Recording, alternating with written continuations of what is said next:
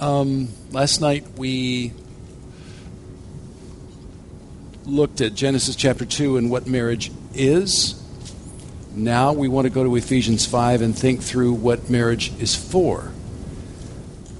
If marriage is not for something in particular, then it can be anything. But if God has designed marriage to be for something,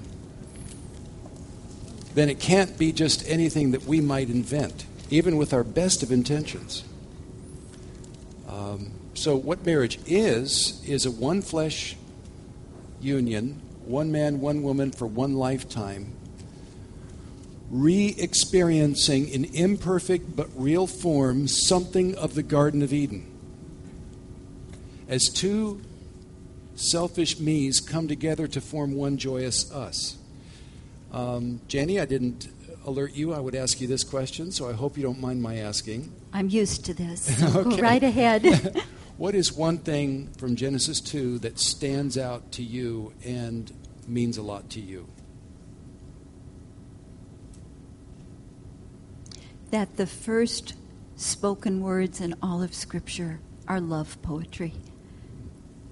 That God, in His kindness, lifts marriage up to that level. And we can too. Our marriage is really precious to God. I love that. Yeah. The thing that stands out to me personally about Genesis 2 is it is not good for a man to be alone. It is not good for me to be alone. I need adult supervision. So I'm really grateful for my wife. All right, now that's what marriage is. One flesh. That's what you got to know. That's how God defines marriage. Simple words, massive concept. One flesh. Everything is shared. There are no walls. There are no barriers. There are no boundaries. No secrets. Yes, thank you. Mm-hmm. And in that place, there is total visibility and vulnerability without shame.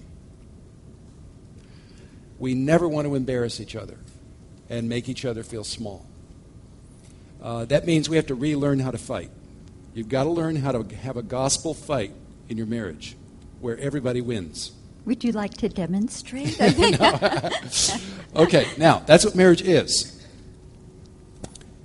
Now, what is marriage for? And let's turn to Ephesians chapter 5, shall we?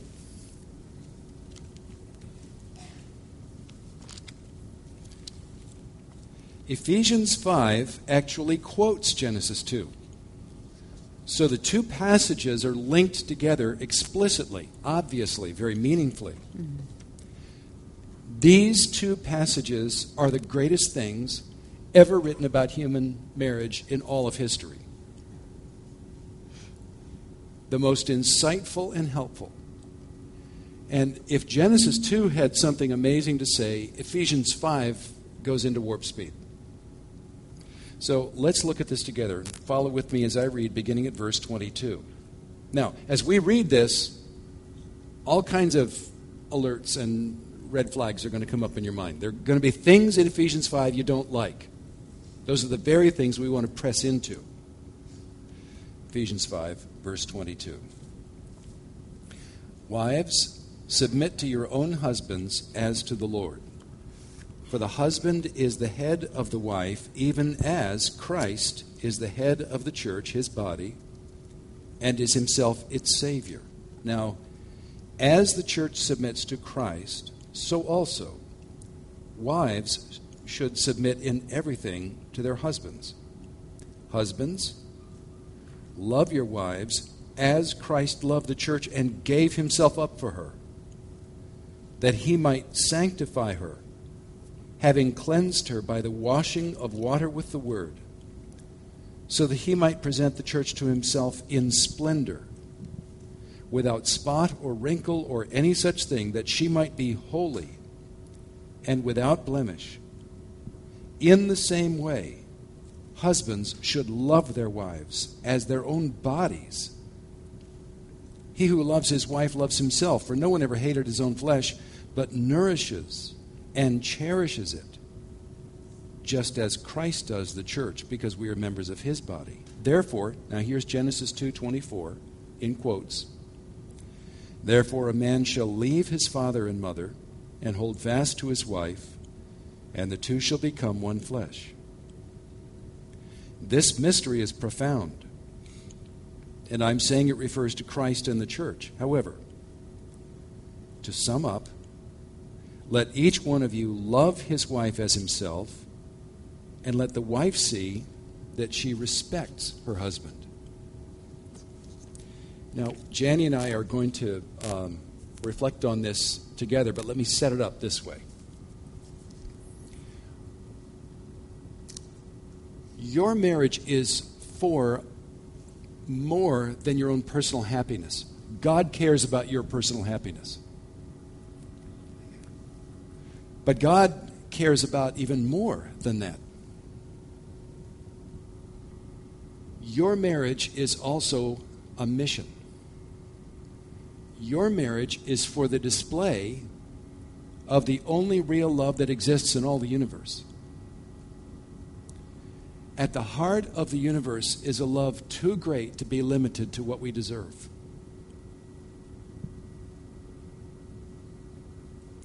At the heart of the universe is a love nobody believes in. If you're a Christian believer, you kind of, sort of, barely believe it. Like me. If you're not a Christian believer, you just don't even believe this is real. You think Christians have just made this up and it's kind of an ideal. It's sort of wishful thinking. But what if we happen to have parachuted into a universe where at the heart of everything is a love too great to be limited to what we deserve? What if we happen to have landed in a universe where ultimate reality is not cold, dark, blank space, but ultimate reality is romance? Gutsy, sacrificial romance that will pay any price for the beloved. That happens to be the universe we live in. Your marriage is here on planet Earth to be living proof of that. That goes beyond, that includes personal happiness. There is no other personal happiness. But it includes more. Your marriage is also a mission and a demonstration of the only real love that exists. The love this world absolutely does not believe in. Now, again, Janie and I are going to reflect on the passage in just a minute, but let me just continue to set it up in one more way. I'm reading an interesting book, Unapologetic, by Francis Buford, British writer. He says on the back, I like this.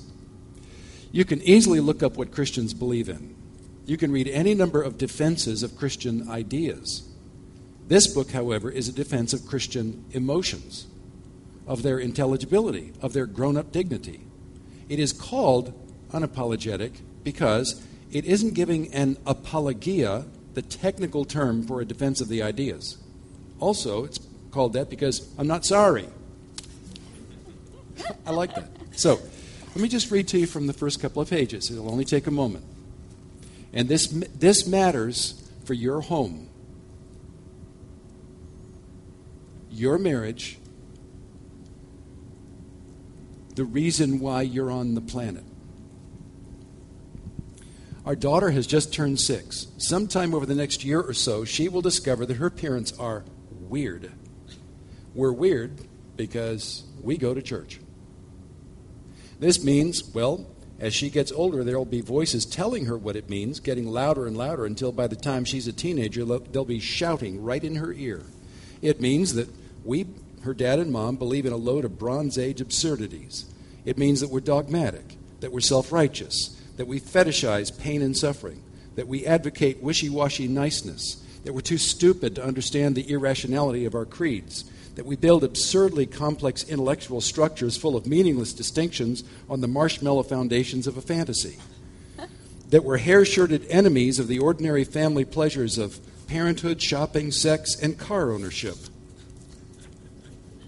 that we cover up child abuse because we care more about power than justice, that we're the villains in history on the wrong side of every struggle for human liberty.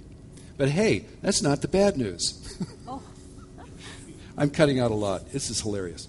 No, the really painful message our daughter will receive is that we're embarrassing. And worst, as I said before, there is no reason for all this stuff. No obvious lack that this sad stuff could be an attempt to supply. Believers are people touting a solution without a problem. And an embarrassing solution, too. A really damp-palmed, wide-smiling, can't-dance solution. And so what goes on inside believers is just mysterious. Now, that's the world we live in. That's not a problem. That's why we're here. Because it's really hard to argue against a flaming hot romance.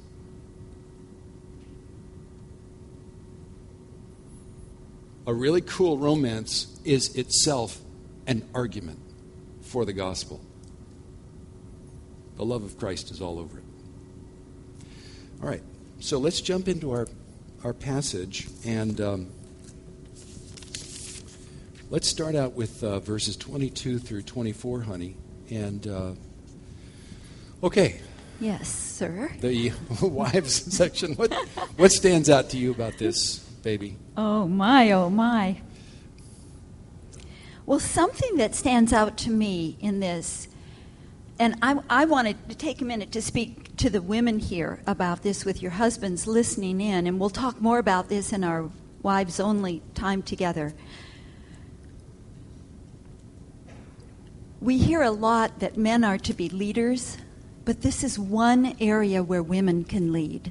Because as Paul brings the book of Ephesians to this letter to a close, he's been talking all theology the first few chapters, and then he brings it down to application. What does new life in Christ look like?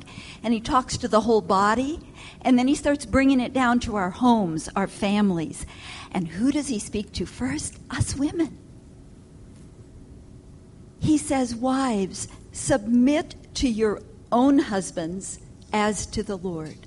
I think those are the most important words for a romantic marriage to survive and thrive throughout all the years. Wives, submit to your own husbands. Do you hear that? It's not a jail sentence. It's teaching us how to be related to the one man on this earth that we've given our heart, our lives, our body to. That word submit is a hated word. That will be thrown at you as a Christian woman in the years ahead. Maybe some of you already have faced struggles with that, where friends have said, there's no way I'm never submitting to a man. I've done that before and I know what happens. But what is biblical submission? The Bible shows us so many ways, dear woman, how to submit. It means deference rather than defiance. Think of Mary, the mother of our Lord. Be it done unto me according to thy will. Deference rather than defiance. It means meekness rather than arrogance. Think of Abigail when she rushed out to meet David and saved him from sin. Think of how meek she was. She was submitting there. It means flexibility rather than stubbornness. Think of Sarah when Abraham uprooted her and took her to a land that she knew not where they were going. I think of a time in our marriage early on. I'm going to tell a little story about myself, sure. All right? Sure. When Ray and I met, he was a football player, became captain of the football team at Wheaton. I thought I was married in the campus jock. And he went to seminary while I finished up at Wheaton. And when we came together to be married, after 4 months apart, I was quite surprised because he had changed. He had become a scholar. I was was always the smart one in the family up until then. And all of a sudden, he was studying Hebrew Honey, you and still Aramaic are. and Ugaritic. I mean, I just didn't even know how to pronounce the languages he was studying. And he was kind of a mystery to me. And he got his master's at Dallas Seminary, and we moved to our first church in Palo Alto, California. He got another master's at Berkeley, and our children started coming. By the time our third baby was on the way, Ray said, "Honey, I think I'd like to go back to school." And I'm thinking, bachelor's, master's. Well, that must mean a PhD.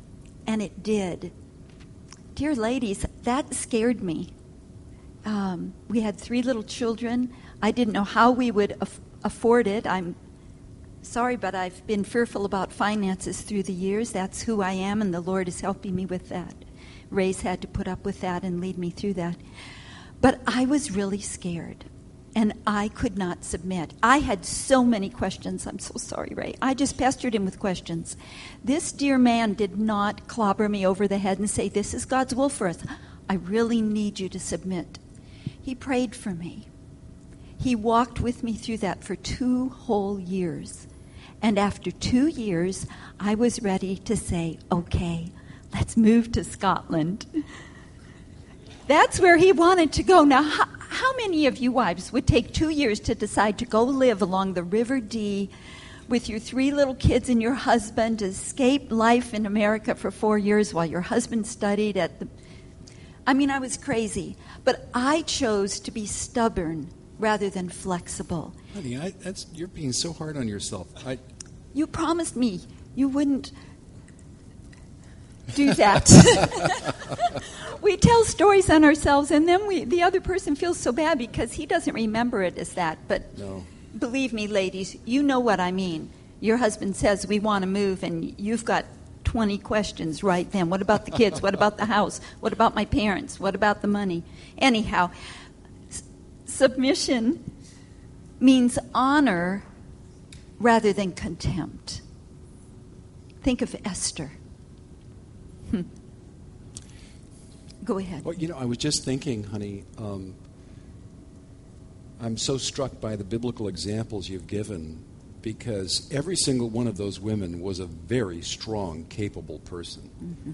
For example, you mentioned Abigail. Yes. Abigail, in what's outstanding to her, as you pointed out, is a kind of an attitude of meekness toward David, and yet it was in her meekness that she intervened in his life and redirected him from making a huge mistake to acting much more wisely and effectively. Mm-hmm. So in her submission, she actually initiated counsel toward David, but in a way he could receive Yes. as a man. Because submission is a ministry. It's a ministry to your husband. It's not a club, that your husband holds over you. Thanks, Ray. That's good.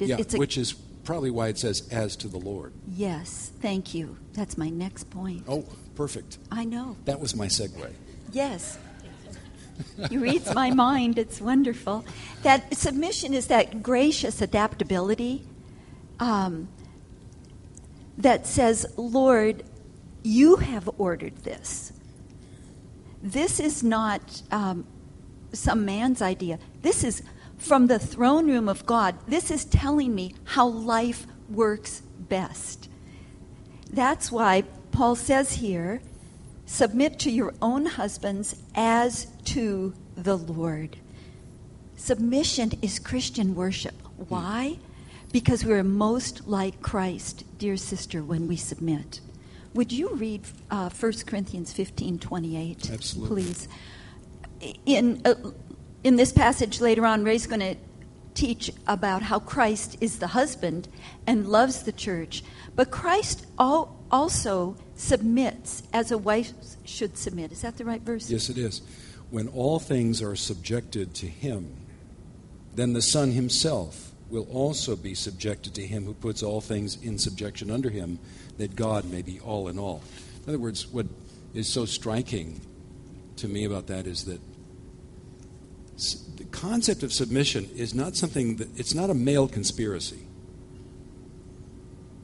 Submission came down from heaven. There is submission within the triune Godhead. Mm-hmm. There's beauty and wisdom in that. Yes. Yes. So, wives, when you're struggling with this, ask yourself, what don't I understand about God that's making submission hard for me? Because submission actually teaches us more about our relationship to God than it does about our relationship to our man. If I'm struggling with submission, there's something I don't understand or embrace about God's good order, God's good plan, God's safe place, God's ideal for romance. Anything you want to add on that? That's really my heart on this, okay. darling. Thanks, baby. The only other thing I wanted to ask you about is in verse 24, the words "in everything." Oh, yes. You know, the words "as to the Lord," as you pointed out, mean that being a Christian wife in a gospel-centered marriage is an act of worship. I really like what you just said, that when we're not good at living this kind of marriage together, there's something about God we're not seeing. Mm-hmm. It's not as though if I just had a better wife, then I would be a better husband. But I need to press into who God is. Okay, but the other thing is, in everything. So as the church submits to Christ, so also wives should submit in everything to their husbands. I mean, does that mean that if a Christian husband in a very unchristian moment asks his wife to do something that is clearly wrong, and he says to her, yeah, but it says there in Ephesians 5, in everything, so you have to do this? Absolutely not. That's not the flow of this passage at all. I mean, who is our example? The church submitting to Christ. Yeah. He never asks us to do wrong things. No, he never asks us to do wrong things. So there is a higher power above your husband. And if your husband ever asks you to lie on your tax forms or allow him to abuse your children or some horrific, you do not submit. You serve a higher master. And this makes that very clear, I think, in the example as the church submits to Christ. Yeah. So in everything just means that a godly wife has an attitude and a heart of openness. Mm-hmm.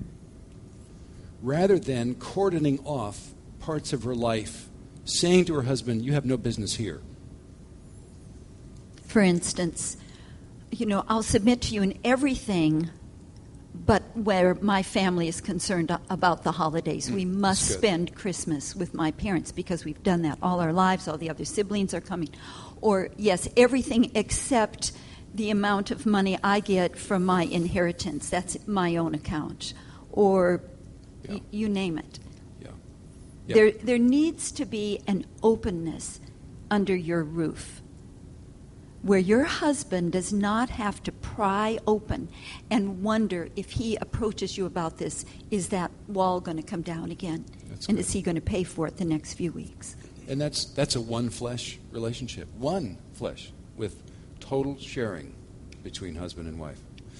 Okay, I'm sure that some questions are coming up to the surface here, and we have Q&A time after this in just a few minutes. So hold on to those thoughts. You might want to write those down as we continue. Now, guys, beginning in verse 25. Husbands, love your wives as Christ loved the church and gave himself up for her, that he might sanctify her, having cleansed her by the washing of water with the word, so that he might present the church to himself in splendor, without spot or wrinkle or any such thing, that she might be holy and without blemish. The direction that a gospel-centered marriage goes is toward the beauty of the wife, paid for by the sacrifice of the husband. Submission can be scary for a wife. Headship is demanding for a husband.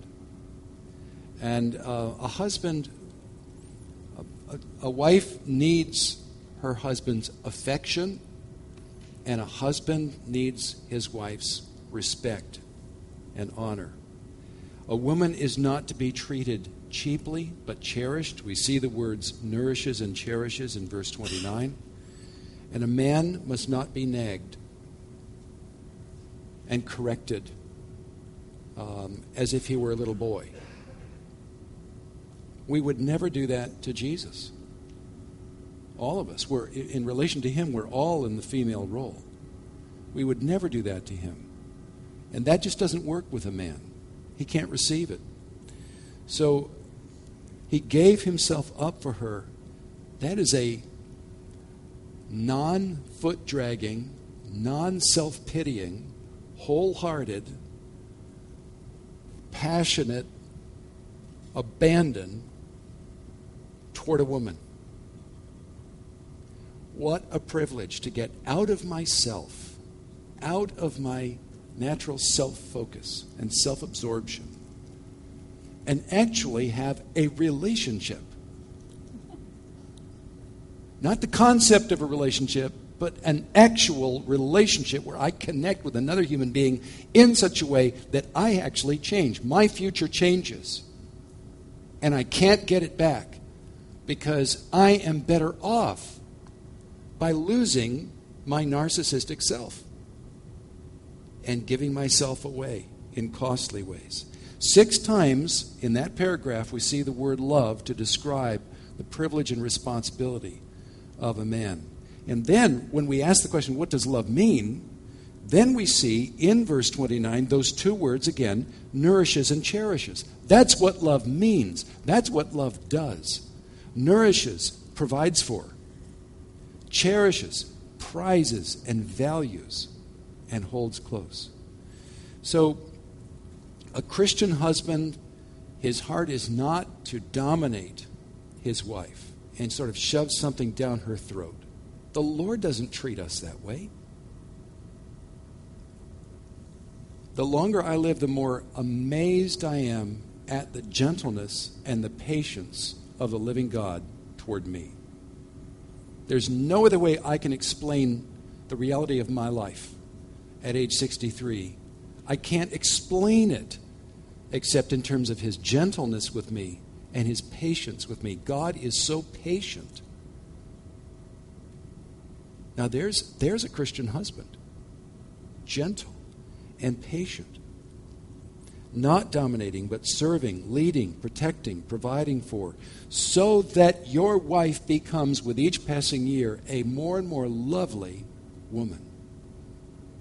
More and more fulfilled. And if your wife, if her life is not moving in a positive direction, that's on you. If her life is a dead end, that's on you. It's not her fault. God's calling you so to care for her, to love her, nourish her, and cherish her, such that your wife is amazing. Your wife has latent potentialities that, in fact, right now, only God can see. But they will emerge out of her as you handle her so well. In John 15, in the old King James Version, it says, I am the true vine, my Father is the husbandman. And I forget what the modern translations are, but my Father is the vine dresser or the gardener or whatever. You see, you take the English word husband and turn it into a verb, and it means to care for and to develop. You husband your wife. That's what a husband does. He cares for and develops his wife. That's what we see right here in this picture of the gospel. So, a gospel-centered marriage is for something. It is for the display of the love that will make human beings magnificent. It is not the purpose of God just to make you nice. Who wants to be nice? I don't want to be nice. I hate nice. I want to be amazing. So do you. That's the purpose of God. That he might present to himself the church in splendor. That's his purpose toward us all. And so a husband looks at that and says, okay, There's my privilege as a husband. How can I help my wife in a way that she can experience as positive?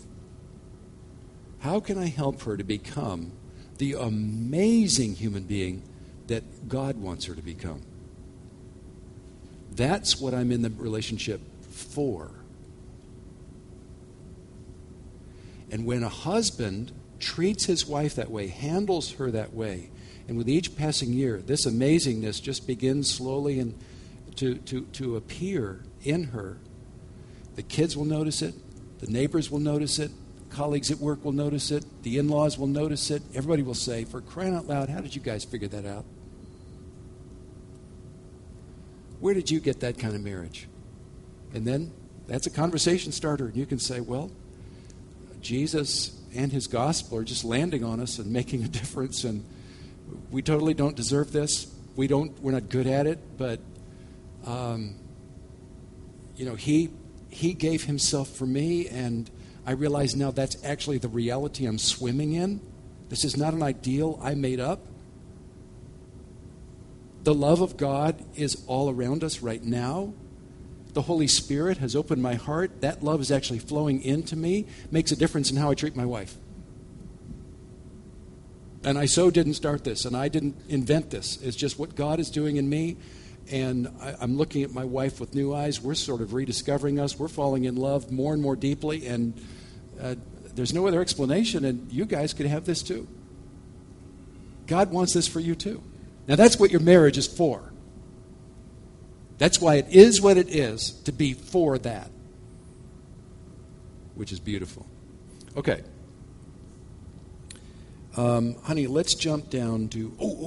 there was one other thing I wanted to point out. Before we jump down to verse 32, okay? All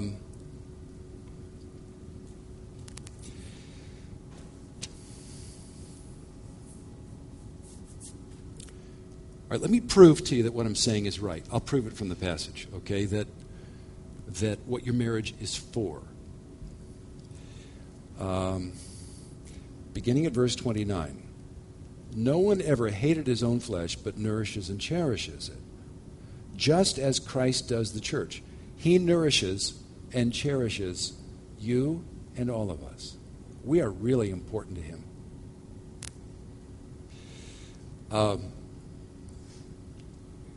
Verse 30, because we are members of his body. Wow. Theologians call that union with Christ.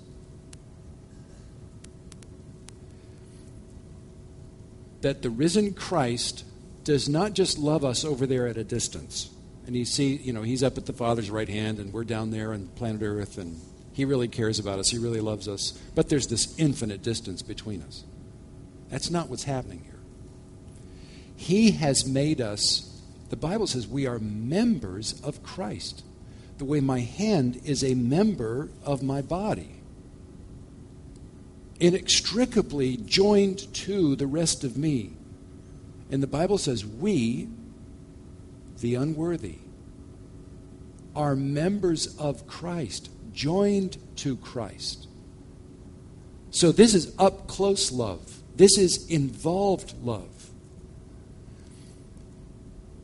When the risen Christ confronted Saul of Tarsus, he said, Saul, Saul, why do you persecute me? When Saul of Tarsus beat up on Christians, Jesus said, that hurts. This is up close love. This is involved love. This is connected love. This is love that pays attention.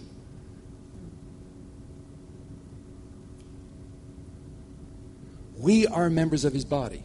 That's the great statement, okay? Now look at verse 31.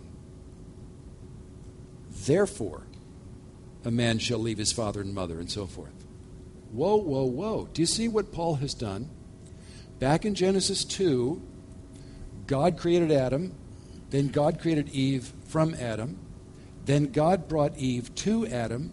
Adam said, this at last is bone of my bones and flesh of my flesh.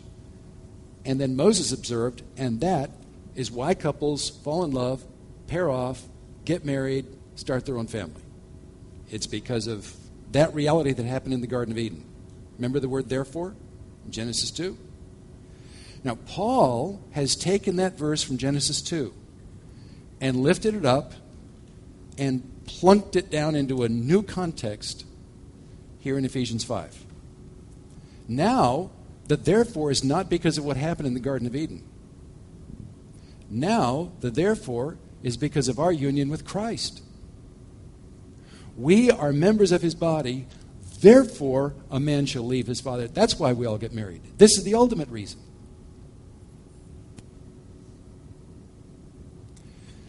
At the heart of the universe is a love too great to be limited to what we deserve. Therefore, young men and young women fall crazy in love and are propelled into the mega commitment of marriage. And that is how on earth something, however imperfect, but something real of that ultimate love is displayed. You see that in the logic of the passage? We're members of Christ's body. Therefore, we get married. To provide a little tiny social platform on which here's a man and here's a woman standing on that social platform called marriage, and what their marriage is for is pointing to the ultimate romance. So your marriage, small m, matters because it is for something. It is for the replication of the marriage, capital M. Almost nobody in this rotten, fifth-rate, evil world where people are crushed every day, almost nobody believes that's what the universe is for. Absolute, crazy romantic love.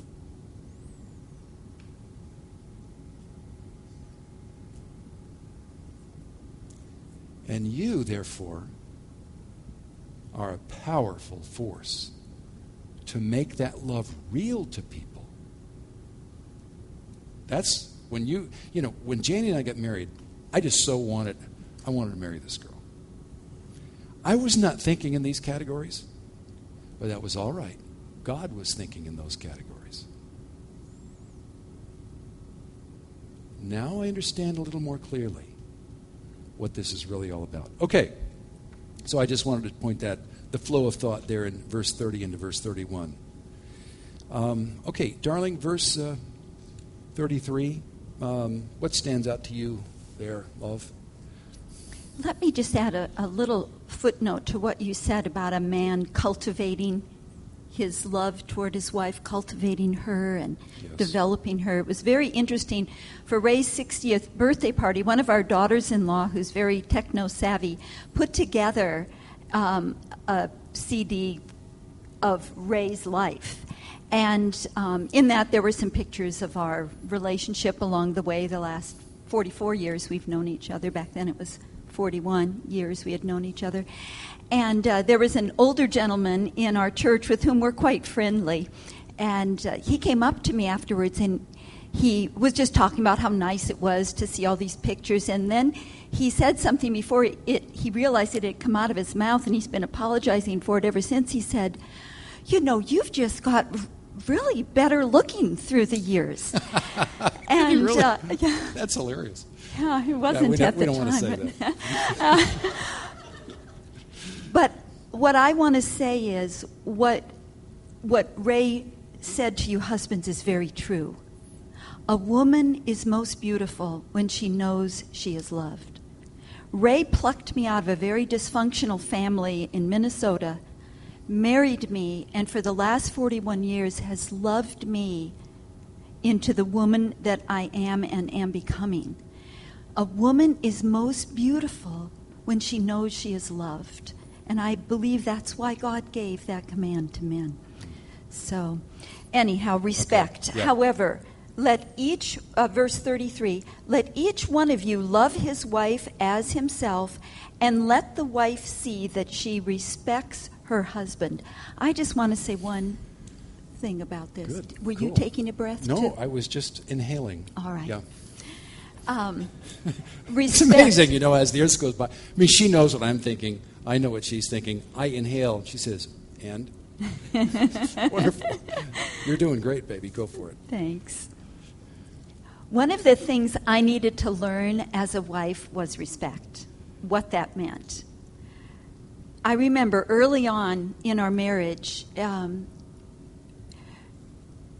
Ray, as you can tell, is a bit of an adventurer. I mean, we've lived overseas. He's done a lot. He's very courageous, and I'm a wimp. And I drag my feet. I'm frightened. I'm always thinking about all the things that could go wrong. And it was hard for me to respect that in Ray. And I remember during one of our, shall I say, heated challenges between the two of us, when I think that might have been the time when I told you tricked me into marrying you. You changed, and I didn't really know what I was getting, which is true in every marriage. But Tim Keller says you marry a stranger. Marriage makes you into a different person. So you really don't know who you're marrying. Anyhow, Ray said, honey, I just need you to respect me a little bit on this. And I'm so sorry. But I said, but you're not respectable. And you know what? That might have been true, but that's totally not relevant. The Bible doesn't say, wives, respect your husbands when they deserve it. Respect them when they're respectable. The Bible says respect is a gift we give to the man whose name we take. Respect means he doesn't have to earn it.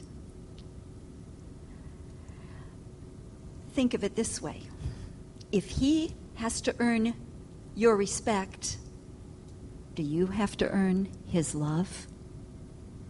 You want him to love you when you're not very lovable. You need him most to love you then. That's good.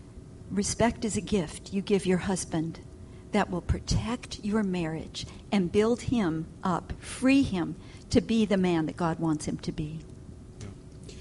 Yeah, these are not silver bullets that will solve every problem, but no marriage is going to work any other way. That's for sure. And when we, for the first several years we were married, it's embarrassing to me. And I kind of wince when I think of the kind of husband I was. Because I did not love Janie as Christ loves the church. I was so arrogant and I was so condescending. I didn't realize it. I didn't intend to be. I just couldn't not be. I'd always been that way. And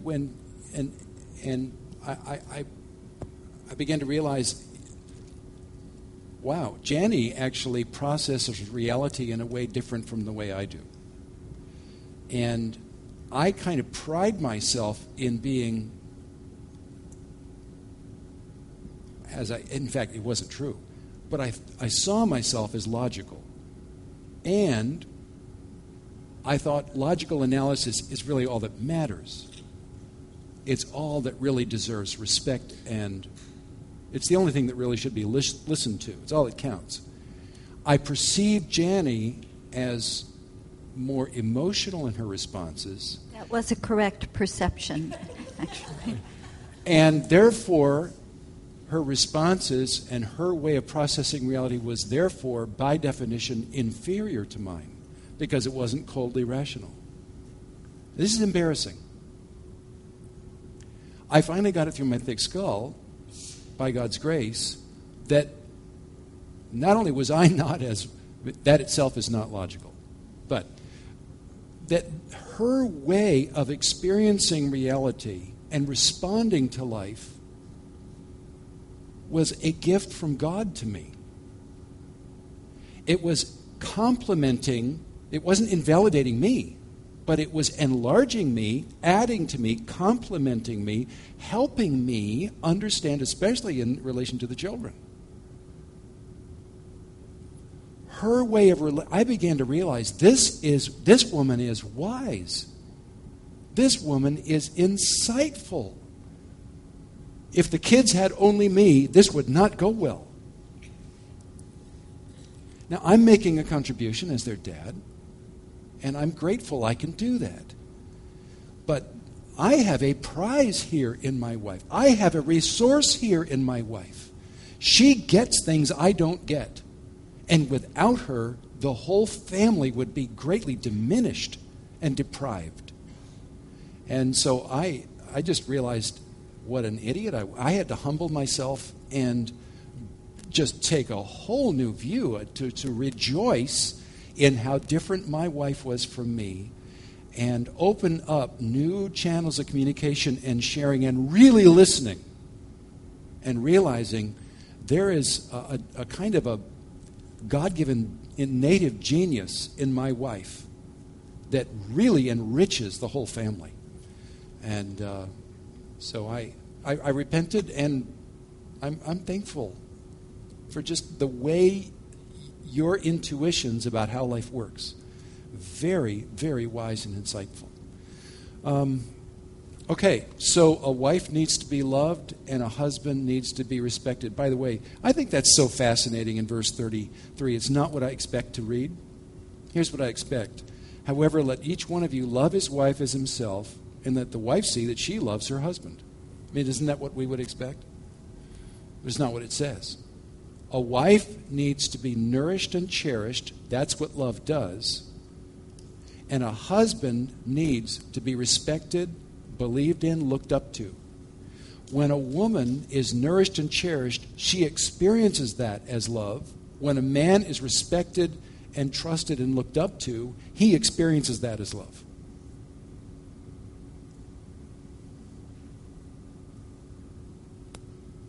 Verse 33 is filled with insight. It's filled with psychological insight into men and women. So I don't want to respond to Janie according to my intuitions. I want to respond to Janie according to her intuitions and what makes sense to her, how she's wired. And she wants to respond to me not according to her intuitions, but according to mine. And just how I perceive reality as a guy, as a man.